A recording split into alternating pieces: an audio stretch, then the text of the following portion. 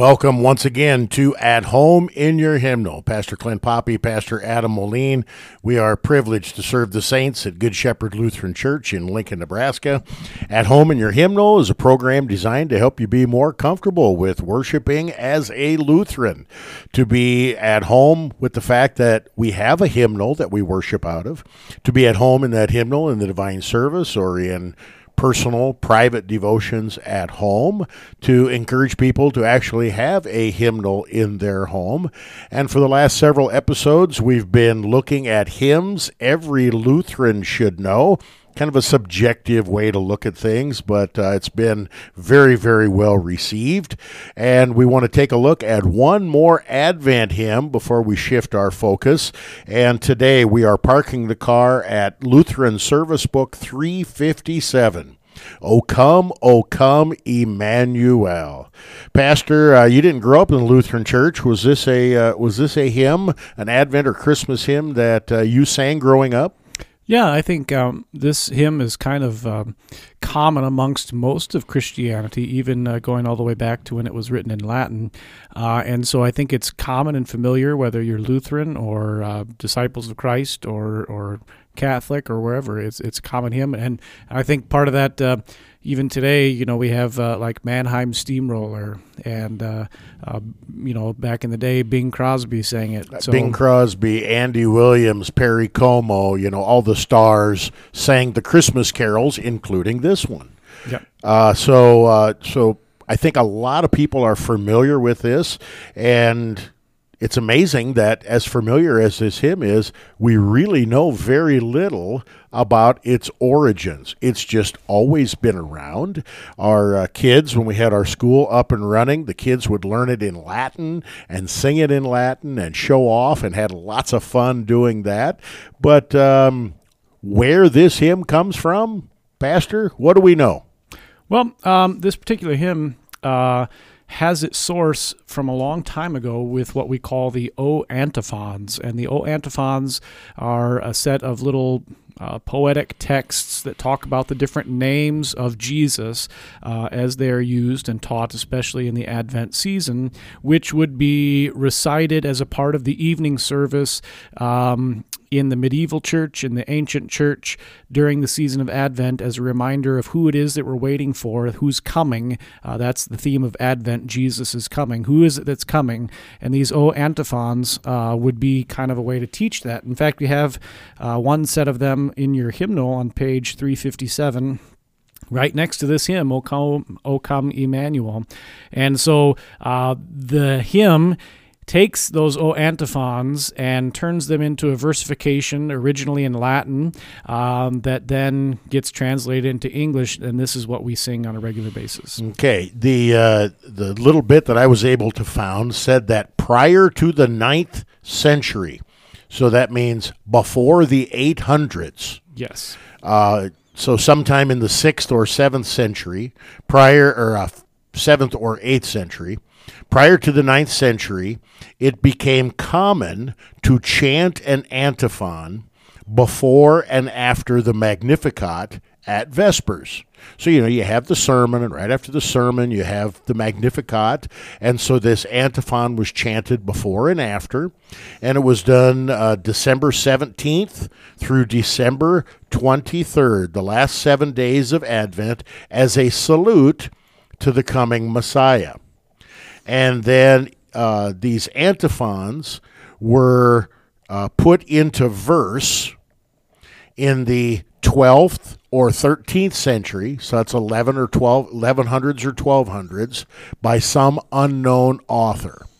And I think if I remember my English history right, too, I think even before that, a famous poet from this is before the Norman Conquest, of course, but Anglo-Saxon Britain named Cunewulf took them and also started versifying them into hymns. It's not the same hymn that we have today, but even the idea of that was done much before the 12th century.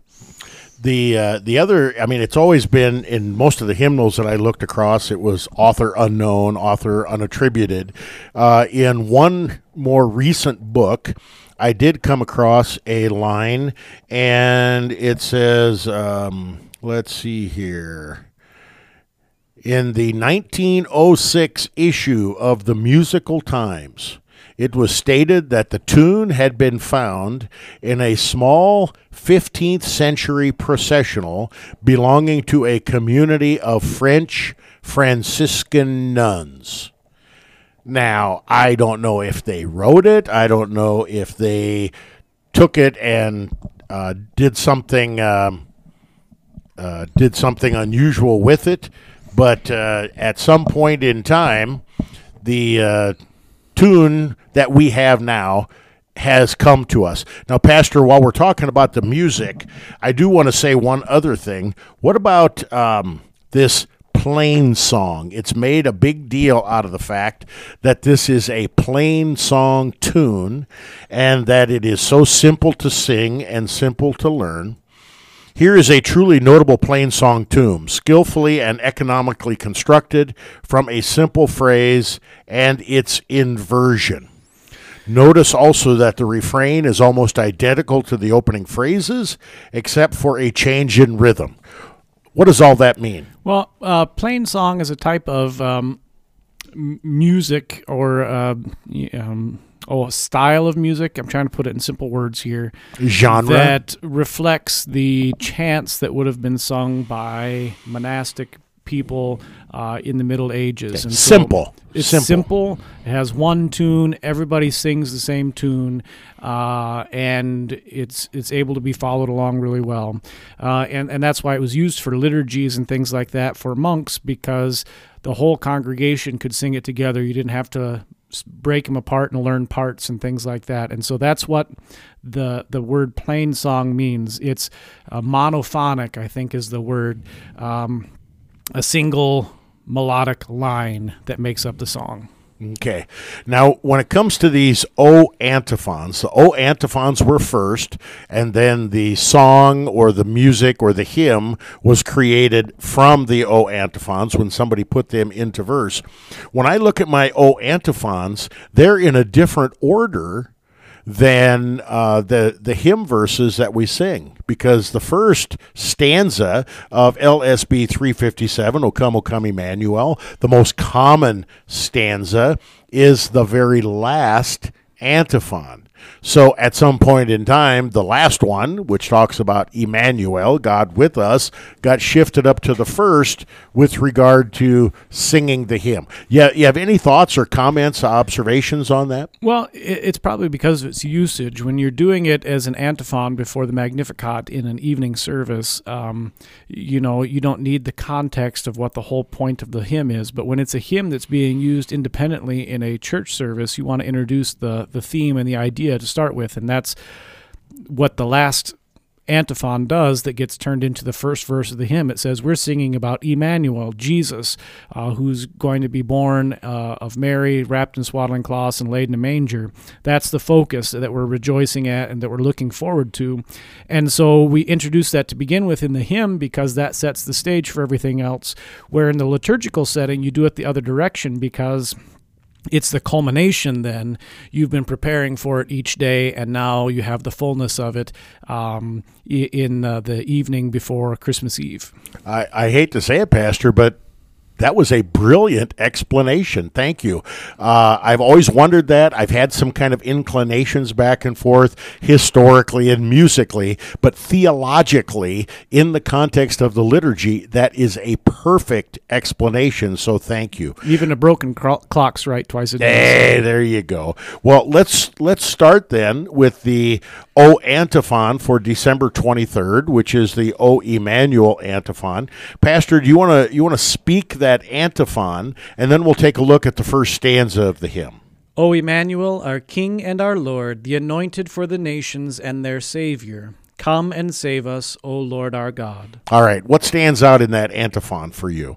Well, first off, Emmanuel is the words from the book of Isaiah that literally means God with us, which then is reflected at Matthew 28 as well. Surely I am with you always to the end of the age.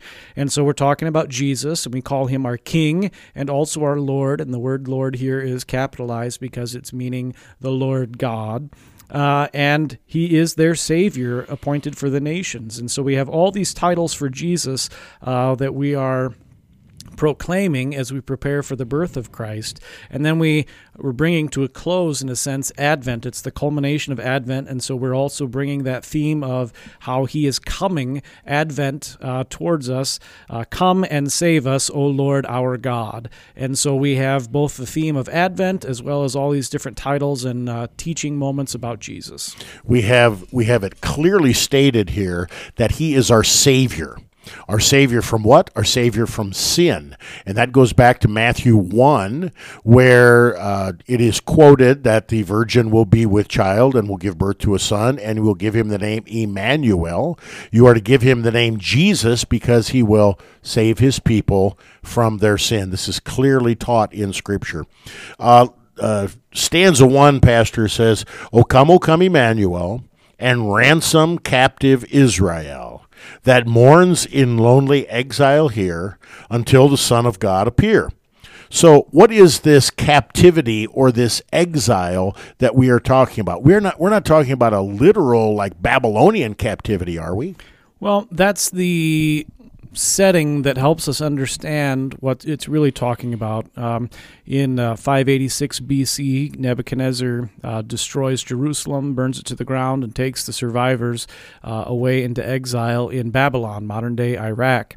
And the people there, we have the great psalm, on the shores of the river of Babylon, we sat down and we wept, and then it talks about bashing in the heads of the children of those who had taken them, a psalm of lamenting and mourning.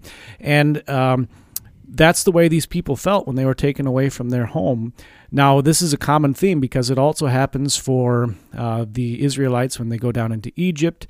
It happens again when the Romans destroy Jerusalem again. This is a common theme for God's people being taken into exile, and it applies then not just to God's people of Israel, but to the whole world in the sense that we are exiled from God, not by a foreign army, but by our own sin, which separates us from God and creates a barrier between us and God.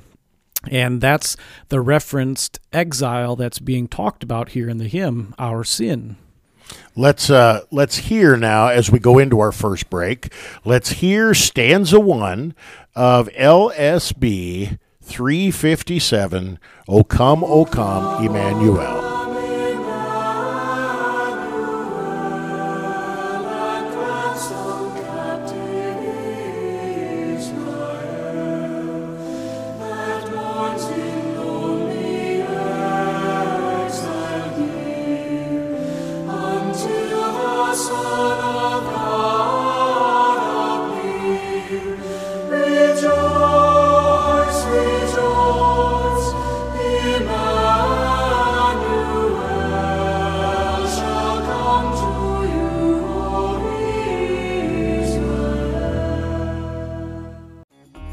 You are listening to KNNA LP 95.7 FM, Lincoln, Nebraska.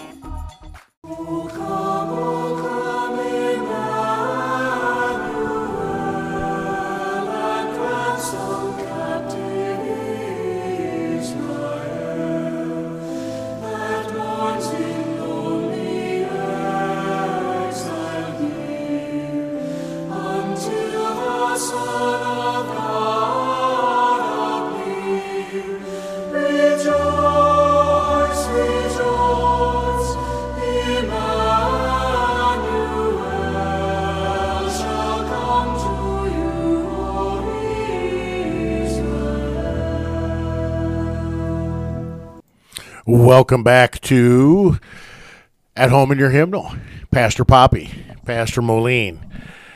We are taking a look at hymns every Lutheran should know. We're parking the car at Advent Hymns right now. We're looking at LSB 357, O come, Emmanuel. This is episode 54, which means we've got 53 other episodes archived, looking at the liturgy, looking at the theology and practice of Lutheran worship, and for the last 10 episodes or so, looking at some wonderful, wonderful Lutheran hymns. You can check that out on any of your podcast providers at Home in Your Hymnal under the general heading of KNNA Theological Programming. Thank you so much, Pastor. And we've got a pretty good archive archive too at thecross957.org.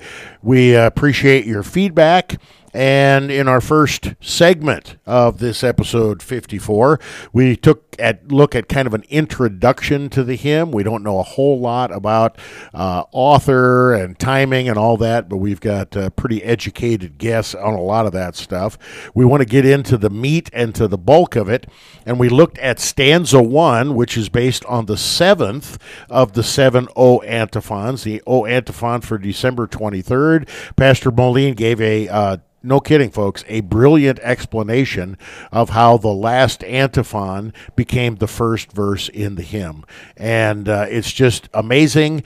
We need to get it out there right off the bat. Who is this hymn about? It is about Emmanuel, God with us, Jesus, God in the flesh. He is the reason why we are joyfully anticipating, celebrating yet another Christmas, and at the same time waiting for Christ to return in all of his power and might and glory.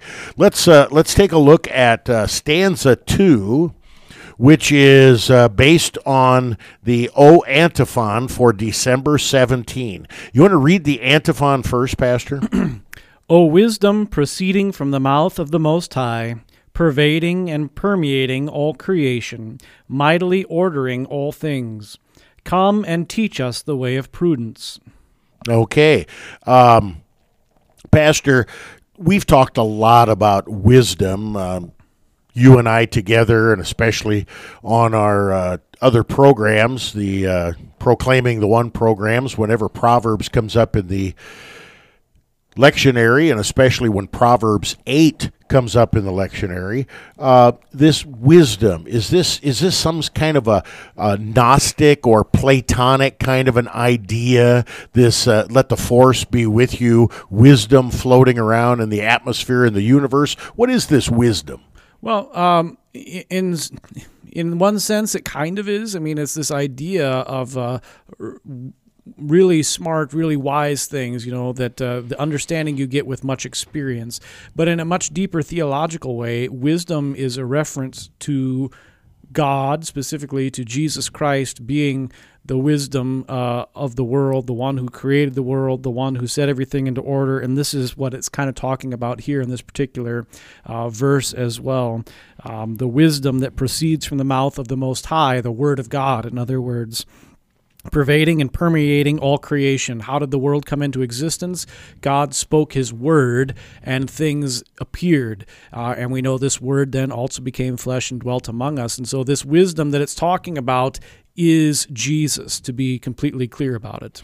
The wisdom is Jesus, and when we have proceeding from the mouth of the Most High, we have that word picture that the Holy Spirit gives us through the Apostle John in John chapter 1. The Word, in the beginning was the Word, and the Word was with God, and the Word was God. Through him, through this Word, all things were created. Nothing was created that wasn't created by him. So we have the Word of God. We have God in the flesh. That's coming a little bit later in John 1. And we have creation.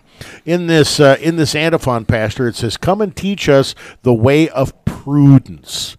Prudence isn't a word we use very much. What is it? Yeah, prudence makes you think of the Beatles song "Dear Prudence," right? One of their best songs. Prudence is cautiousness or carefulness or being aware of what you're doing and what's going on. And so, in a sense, prudence in this case would mean doing what is right and salutary and good rather than walking in the way of sin and fleshly desires and things like that. Yeah, and I think that's important for us to note, too. In a way, it's walking in the way of the light instead of the darkness, right, which is another one of those great themes from John 1. Pastor, you want to read stanza 2 now of O Come, Emmanuel. O come, thou wisdom from on high, who orderest all things mightily, to us the path of knowledge show, and teach us in her ways to go. Okay, so we want to see if the versification of the antiphon is faithful to the antiphon, and I think it's very faithful, Pastor, don't you? Yeah, it matches up theme-wise, even closely word-wise as well. Okay. Now, stanza 2 of O Come, Emmanuel, O Wisdom from on High, has a little bit of a controversy with it, and I think we would be remiss if we didn't talk about it a little bit. When I was at the seminary, one of my professors said, now when you get to your parish, do not let the people sing verse 2, stanza 2 of O Come, Emmanuel. And I was never quite sure if he was talking about that there are some people that would deny that wisdom is Jesus, and that this was going to be perpetuating some kind of a false teaching, or if there was something else. Well, over the years, it's come to my attention that it was probably something else, and it has to do with a little pronoun a little bit later in the stanza. If wisdom is Jesus, and if it is clearly, this hymn is clearly talking about the wisdom of Proverbs 8, which is a messianic prophecy of Jesus, how in the world can we say in that last line, and teach us in her ways to go? Pastor, can you frame this discussion or this argument so our hearers can make an intelligent choice? Yeah, maybe the first thing we need to talk about is what's known as metaphorical gender, which is giving an inanimate objects a gender when we speak about them. And this is something that's not quite as common in English. It's more common in ancient languages like Latin, Greek, and Hebrew, but it still is used here in English as well. And a good example of that would be like a ship. What do you call a ship? Is it a boy or a girl? It's she. It's a she, and that doesn't even matter if the ship, example off the top of my head, I think there's a British ship that's known as the King George V, which was a famous battleship during at least the beginning of World War II. And the ship, King George V, was still her. Right, the Titanic. Titanic, yeah. Well, that would be another good example because Titanic, yeah, it's a her because it's a ship, and all ships have the metaphorical gender of feminine. In languages, though, we also have gender that's assigned to particular words, and in some cases, this helps us tell the difference between like a cow and a bull. They're both cattle, but we call one a cow and we call one a bull, or a hen and a drake, or a hen and a rooster. We have these words that go with the gender. In other languages, the ending tells us the gender. And in Greek, the word for wisdom is Sophia, which is feminine. In Hebrew, the word for wisdom is Chokmah, which is feminine. And so because these words have a feminine ending, and because metaphorical gender needs to be applied properly, here we still refer to her ways, meaning wisdom's ways, because wisdom is a feminine word. It doesn't mean that Jesus is a woman. Who would even think that? It means that we're being consistent with our grammar so that the antecedent, wisdom, is known to be what the word her is referring to. If we changed it, teach us in his ways to go, we have no antecedent, grammatically speaking, in the sentence that can refer to, which can cause more confusion. So here's the bottom line question. Is it easier to keep in the word her with regard to wisdom and then just clearly teach that the wisdom is Jesus and the her is not calling Jesus a girl? Or would it be simpler just to get out your pencil and change your hymnal from her to him? Her to his? What do you think? Well, if we believe grammar actually exists and does something, we should keep it the way that it's written because, like I said, the her, the antecedent that is feminine, is the word wisdom, and therefore they go together, and that is telling you what the referent is. Okay, so for any of our hearers that are out there, do not be worried, do not be concerned. We are not trying to sneak in some sort of a cross-gendered or transgendered Savior. Jesus is a male, God in the flesh. Jesus is a man. as Scripture clearly teaches. Wisdom is a very, very clear reference, a messianic reference to the coming Savior, to the coming Messiah. And this stanza 2 is simply a matter of what was the phrase that you used there? Inanimate grammar? Metaphorical gender. Inanimate grammar. Metaphorical gender. And if you want to have this conversation, we're happy to have it, but it is certainly nothing worth having a church fight or division over, is it, Pastor? No, not at all. In fact, it's kind of a silly little thing. I hadn't known people felt that way, but I mean, if I have no problem calling the ship King George V a her, it shouldn't be an issue here, because we're then referring to the object itself. In this case, wisdom in the hymn, in the George V thing, a ship. Okay. My professor that was so vehement against stanza 2 at the seminary was Dr. Wan Young Ji, a very faithful man, and I wish he were still here so we can ask him, but he's singing this hymn in heaven. Let's listen to stanza 2, LSB 357, O Come, Emmanuel, as we go into our second break.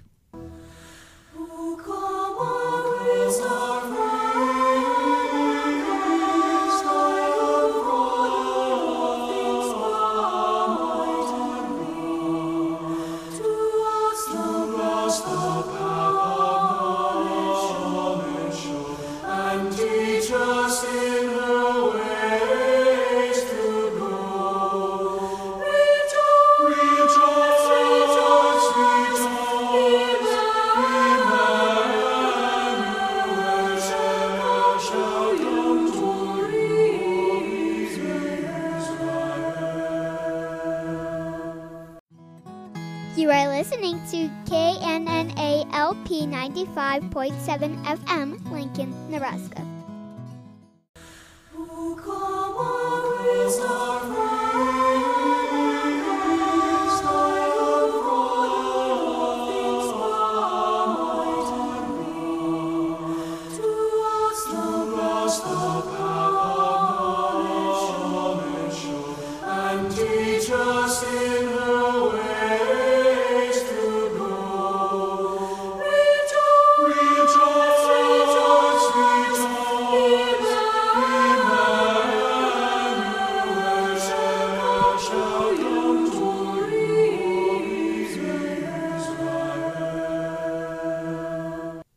Welcome back to At Home in Your Hymnal. Pastor Poppy, Pastor Moline.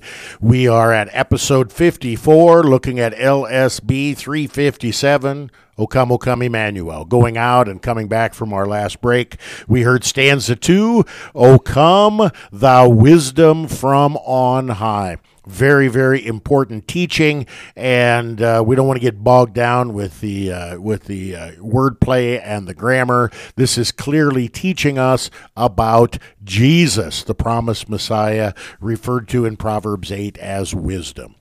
Let's move to stanza 3 now, and I have to tell you, we've got lots of recordings of O Come, Emmanuel. We don't have a single one that sings all 7 stanzas. We can find other places that have these stanzas, like from movies and things like that. And so what we're listening to is a set of traditional Christmas Advent hymns sung by a traditional choir, and we have 5 stanzas that we're going to hear, but we're going to cover all 7 stanzas. We're going to move a little quicker now in these next 2 segments. Stanza 3 says, O come, thou Lord of might. And I'm really trying hard to find where this is. It's the great O antiphon for December 18. So you're really going to have to teach us here, Pastor. You want to read the O antiphon for December 18. O Adonai and ruler of the house of Israel, who appeared to Moses in the burning bush and gave him the law on Sinai, come with an outstretched arm and redeem us. Okay, so who is this Adonai? Well, Adonai is the way you say Lord in Hebrew. So again, we have a Hebrew word that's brought in here. And so we're talking then, the Adonai we're speaking of is the Lord God Almighty. And in fact, rather than say his proper name in the ancient times, the Jews would say Adonai in place of it. So we have an intentional Hebrew Old Testament connection, just like we did in the previous stanza with wisdom, and now it is Adonai, but we are talking about the Lord specific with regard to Mount Sinai, who appeared to Moses in the burning bush and gave him the law on Sinai. What does this have to do with Advent, Pastor? Well, it has a lot to do with Advent because, again, when God gives the law to Moses, in essence, his word is coming. And in fact, we wouldn't really have a huge problem saying that the Lord who appeared in the burning bush is Jesus. Before he had flesh, of course, but it is Jesus. So Jesus is talking to Moses and sending him to set his people free from the land of Egypt and slavery, and also then giving them the law that shows their sin so that they might look forward to his coming when he comes in human flesh with the Virgin Mary. Come with an outstretched arm and redeem us. Are we talking about Moses stretching out his arms and giving us the law? No, or again, are we talking about Jesus stretching out his arms on the cross? Again, we're talking about Jesus, and I'd say even more so than just his arms stretched out on the cross. I'd think of the words of the psalm that says, "The right hand of the Lord does valiantly, the right hand of the Lord exalts, the right hand of the Lord does valiantly. I shall not die, but I shall live and recount the deeds of the Lord." That's, again, teaching us about Jesus. Okay, beautifully said. Stanza 3 says, O come, thou Lord of might, who to thy tribes on Sinai's height in ancient times didst give the law in cloud and majesty and awe. Pastor, is that a faithful versification of that antiphon? Yes, it is. Maybe it didn't put in the name Moses specifically, but that's really not the focus. The focus is, again, the word coming to God's people. Okay, let's move on then to stanza 4, and we actually have audio. The choir is singing stanza 4, so we'll get a chance to do that. December 19, the antiphon. Pastor, you want to read that? Yeah. O root of Jesse, standing as an ensign before the peoples, before whom all kings are mute, to whom the nations will do homage, come quickly to deliver us. Okay, the root of Jesse. That sounds like some Isaiah talk there, Pastor. It is Isaiah talk. A root shall come from the stump of Jesse, and that's, again, a foreshadowing of Jesus. Okay, and stanza 4 reads, O come, thou branch of Jesse's tree, free them from Satan's tyranny, that trust thy mighty power to save, and give them victory o'er the grave. We got a lot of theology going on here in stanza 4. This branch of Jesse's tree. A stump shall grow out of a branch shall grow out of the stump of Jesse, and that's Isaiah 11. Free them from Satan's tyranny. So before we had kind of a general tyranny, the tyranny of sin. Now we have Satan specifically named as the chief enemy, that trust thy mighty power to save and give them victory o'er the grave. How does this root or branch of Jesse free us from Satan's tyranny and give us victory over the grave? Well, the branch of Jesse goes to the cross and dies and sheds his blood willingly to forgive the sin of all. He lives a perfect life in our place first, and then he rises from the dead, the first fruits of all of those that sleep. And so essentially Christ is the one doing this. He's defeating Satan, crushing his head, and giving us victory and promising us eternal life. Yeah, but we're in the season of Advent here. We're thinking about the baby Jesus in the manger. How is this an appropriate stanza to sing at this time of the year? Yeah, that's the joke from the Ricky Bobby movies, whatever, with Will Ferrell, right? That he rather prayed a baby Jesus rather than old Jesus. But the reality is the only reason that baby Jesus came is because he was going to die on the cross. That's the whole reason that he is born.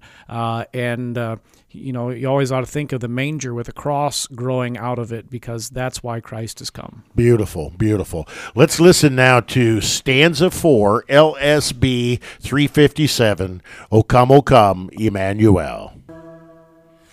O come, the branch of Jesse's tree, free them from Satan's tyranny, that trust your mighty power to save, and give them victory o'er the grave. Rejoice, rejoice, Emmanuel shall come to you, Israel. It's really hard for me to not have that stanza 4 be my favorite stanza in the whole hymn. Now, stanza 1 is the most familiar by far, and Emmanuel, God with us, the beautiful prophecy from Isaiah chapter 7. But it is not often when you have this clear of a reference to the resurrection of Jesus Christ over sin, death, and the grave in an Advent hymn or Christmas carol. Pastor? No, it's not, and I think that's one of the keys that makes this a really great hymn. Not only is it beautiful and easy to sing, but it also does carry rich theology from all over Scripture, which has its fulfillment in Christ. And that is why this is a hymn that you should learn and memorize and teach to your kids. All right, let's take a look at the antiphon now for December 20, which corresponds with the stanza 5 in O Come, Emmanuel. Pastor? Stanza 5. December 20 antiphon. O key of David and scepter of the house of Israel, you open and no one can close. You close and no one can open. Come and rescue the prisoners who are in darkness and shadow of death. Okay. O key of David, scepter of the house of Israel. Is this an Old Testament reference, or is this a reference to the book of Revelation? It's to both of those. In fact, Isaiah chapter 22, verse 22, and Revelation chapter 3, verse 7. Ha. So what is this key thing? A key to lock, a key to unlock? Yeah, I mean, so a key has authority to open or close things. And so in that essence, that's what we're talking about here. Without a key, I can't get into my house. And so when we're talking about the key of David, we're really talking about, again, Jesus, who has the authority to open the gates of heaven, who has the authority to set us free from sin and to raise us from the dead. He opens all those doors for us by his own life, death, and resurrection. We are prisoners, according to the second half of the antiphon. We are prisoners, and that's because of our sin and the tyranny of Satan. And the key of David, the one who's going to come, who is the key and who opens up life and salvation to us. We're in darkness. We're in the shadow of death. And what he opens, no one can close. What he closes, no one can open. Are we talking here, Pastor, about the forgiveness of sins, or are we talking about the door to heaven? Yes. All right, very good. Let's take a look now at stanza 5 and see if this is a faithful versification. O come, thou key of David, come, and open wide our heavenly home. Make safe the way that leads on high, and close the path to misery. What do you think? I think, again, it is a faithful versification. I mean, you can't make things exactly perfect, but it is talking about the reality that because of Christ, our heavenly home has been opened, and the reason for that, of course, is our sins are forgiven. It is. It's interesting to me that you could do a faithful versification on each one of these antiphons and come up with 2 or 3 or 4 verses just from each antiphon. That's how rich and full of absolutely amazing theology that we have here. We do have stanza 5. And so let's listen now to stanza 5, LSB 357, O come, Emmanuel. O come, O King of David, come and open wide and behold. Make safe the way that leads on high, and close the path to misery. Rejoice, Emmanuel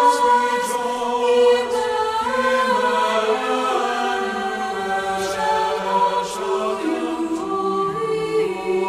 his greatest fire.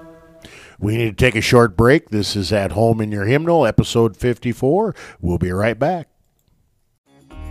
You are listening to KNNA LP 95.7 FM, Lincoln, Nebraska. O come, O King of David, come and open wide and behold. Make safe the way that leads on high, and close the path to misery. Rejoice, Emmanuel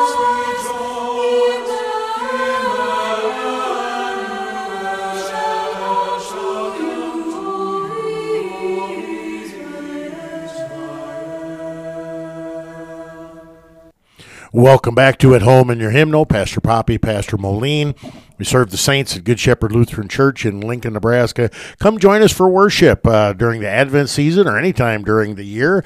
We worship exclusively out of LSB, Lutheran Service Book. We sing exclusively Lutheran hymns. We have a wonderful liturgical choir that enhances our worship, and we'd love to have you join us 8 and 10:30 on Sunday mornings, Wednesday evenings at 6:30 year-round. You can listen on KNNA-LP 95.7 here in Lincoln, Nebraska.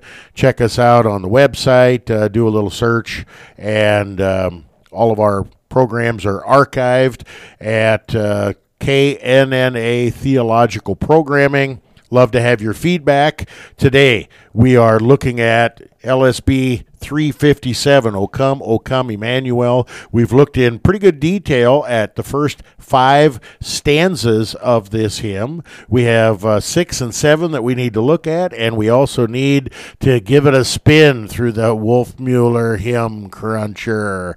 So, the stanza 6, and again, we don't have an audio of that. Stanza 6 is based on the O antiphon for December 21. The O antiphon for December 21. Pastor, do you want to read that antiphon for us, please? O dayspring, splendor of light, everlasting, come and enlighten those who sit in darkness and in the shadow of death. Okay, now the light-darkness metaphor or imagery should not surprise us at all. But we've got a little bit more than that going on here, don't we? What is this specific reference to dayspring?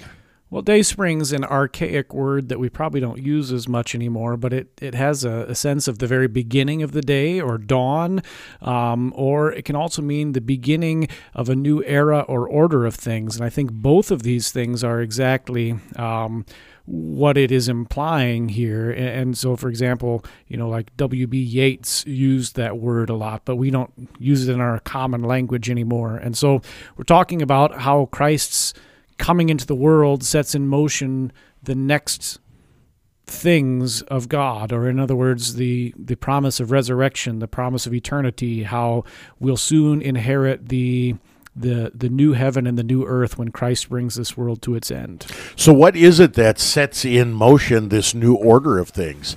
Is it the incarnation God taking on flesh and blood and the Creator becoming one of the created? Is it the sacrificial death of the God-man Jesus for the life of the world? Is it Jesus bursting forth from the grave, his bodily resurrection on Easter Sunday? Is it his ascension into heaven and his rule of power and might till the end of the world? Is it his promise that he will return and bring a new heaven and a new earth? What is the day spring that we're talking about here? Yes, it's all of those again with maybe a better answer would just be Jesus, right, which encompasses all of those things. And so we can't just narrow it down to just one bit of it. It's the whole burrito. Yeah, you didn't want to give Kuhlman any credit. He's the whole enchilada guy. Well, let's take a look now at stanza 1, and let's see how faithful the versification is to this particular O antiphon. O come, thou dayspring from on high, and cheer us by thy drawing nigh. Disperse the gloomy clouds of night, and death's dark shadows put to flight. What do you think, Pastor? I think, again, it is a faithful reinterpretation of it. I do like the O antiphon emphasizing the words from John's Gospel when it says, enlighten those who sit in darkness and in the shadow of death. The light shines in the darkness and the darkness cannot overcome it. And that's maybe not as clear as it could be in that particular verse, but it still carries the same idea.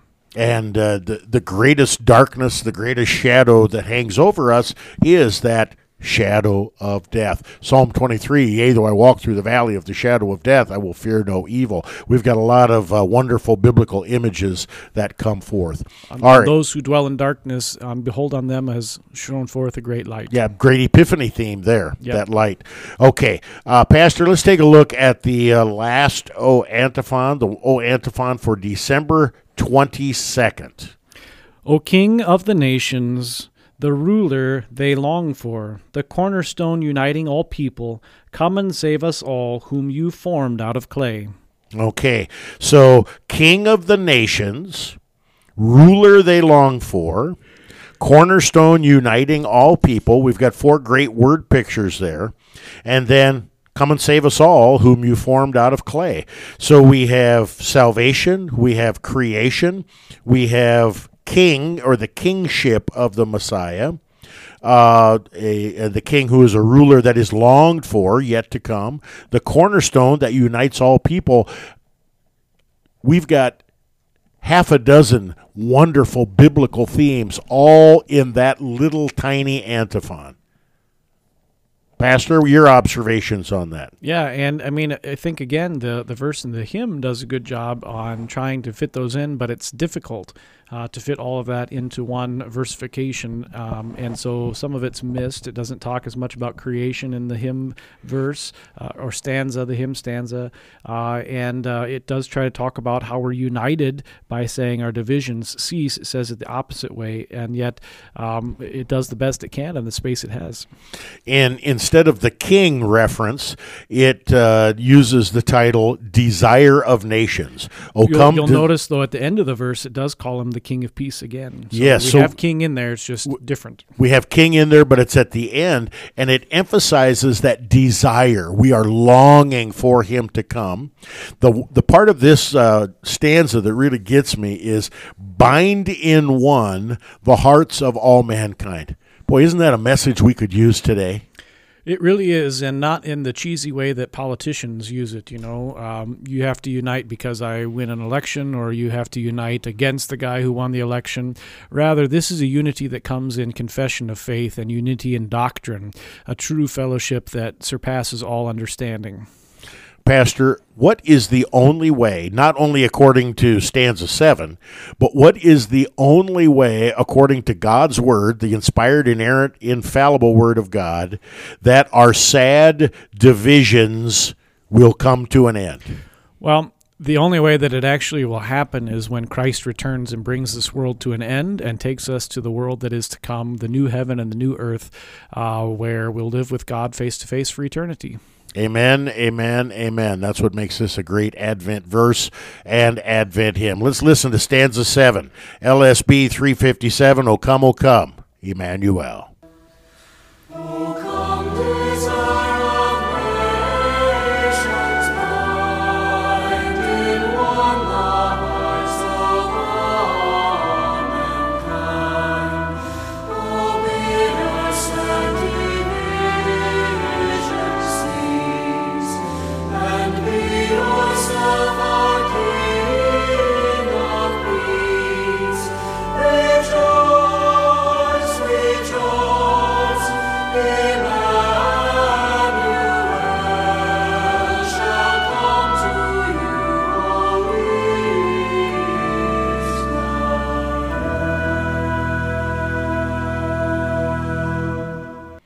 You know, Pastor, it just dawned on me that one of the things that we haven't really talked about is the refrain. And the refrain, as we talked about before, it's that plain song refrain. It is very, very similar to the verses themselves. What do you want to say about the refrain? Rejoice, rejoice, Emmanuel shall come to thee, O Israel. What's going on in this refrain? Well, I think the refrain then indicates the Sunday to which it's to be used within the liturgical calendar, which is Gaudete Sunday or Rejoice Sunday. And in fact, in the Latin original, that's what we're singing, Gaude, Gaude, Emmanuel. And so, again, you see here how the liturgical influence of the church is put into this particular hymn to indicate how it is to be used. We have kind of a mournful tune. It's not a dirge, but it is a little bit mournful, and sometimes the organists make it more so by playing it too slow. But it is a little bit of a mournful tune, and yet we're singing "Rejoice, Rejoice," and so that's really an Advent theme, isn't it? That joy that comes even in the midst of our repentant time of the year. And who's he going to come to? Who is this Messiah going to come to? Israel, the new Israel, the new church. The church, yes. Okay, Pastor, we've worked our way through here. We've got to crank here to get through the Wolfmueller Hymn Cruncher. Is Jesus mentioned? Yes. Okay. He is mentioned by a ton of different biblical names. Number 2 is clarity. Is the song clear? It is, especially if you know your scriptures well. Aha. Mysticism. Is the song about the things God has done or about my own emotions? It's all about what God's doing. He's coming to us. It doesn't deny our emotions, but it's about His work. Law and gospel. Clear. Very, very clear. Is there any explicit false teaching? No. And anybody that wants to jump on that theme, with regard to that pronoun in stanza 2, we just have to get out our Hebrew grammars and check the scriptures, not only in the Old Testament, but also Paul is comfortable in Corinthians using the feminine gender. Is that the way to say that? The feminine gender to refer to Christ. As a hen gathers her chicks, Scripture often talks. Jesus talks. Yeah, Jesus talks that way. So we don't need to get caught up or bogged down there. Pastor, how are you going to rate this hymn? Well, I know what I'm going to do because I like the hymn. It teaches Christ very clearly, and it has all the great theology in the verses, so I'm going to give it a 10. But I know you probably won't because it has one specific week in the church year where it could be used, so I know you'll probably give it an 8.6 as a result. But I'm going to give it a 10 all the same. Yes, and I'm going to give it a 9.9. Because I love it, and it is a little bit. It is. I wish it was sung more often. I wish it was sung at other times of the year. And you will note, Pastor, that you have been hearing your wonderful hymn, "Wake Awake, for Night is Flying." You've been hearing that more often in church, haven't you? Oh, we're working on it, yeah. Yeah, I know more so than that. All right, well, this has been episode 54 of At Home in Your Hymnal. We've looked at LSB 357, O come, Emmanuel. Let's hear that first verse again. as we come to a close. God's richest blessings in Christ. Come, O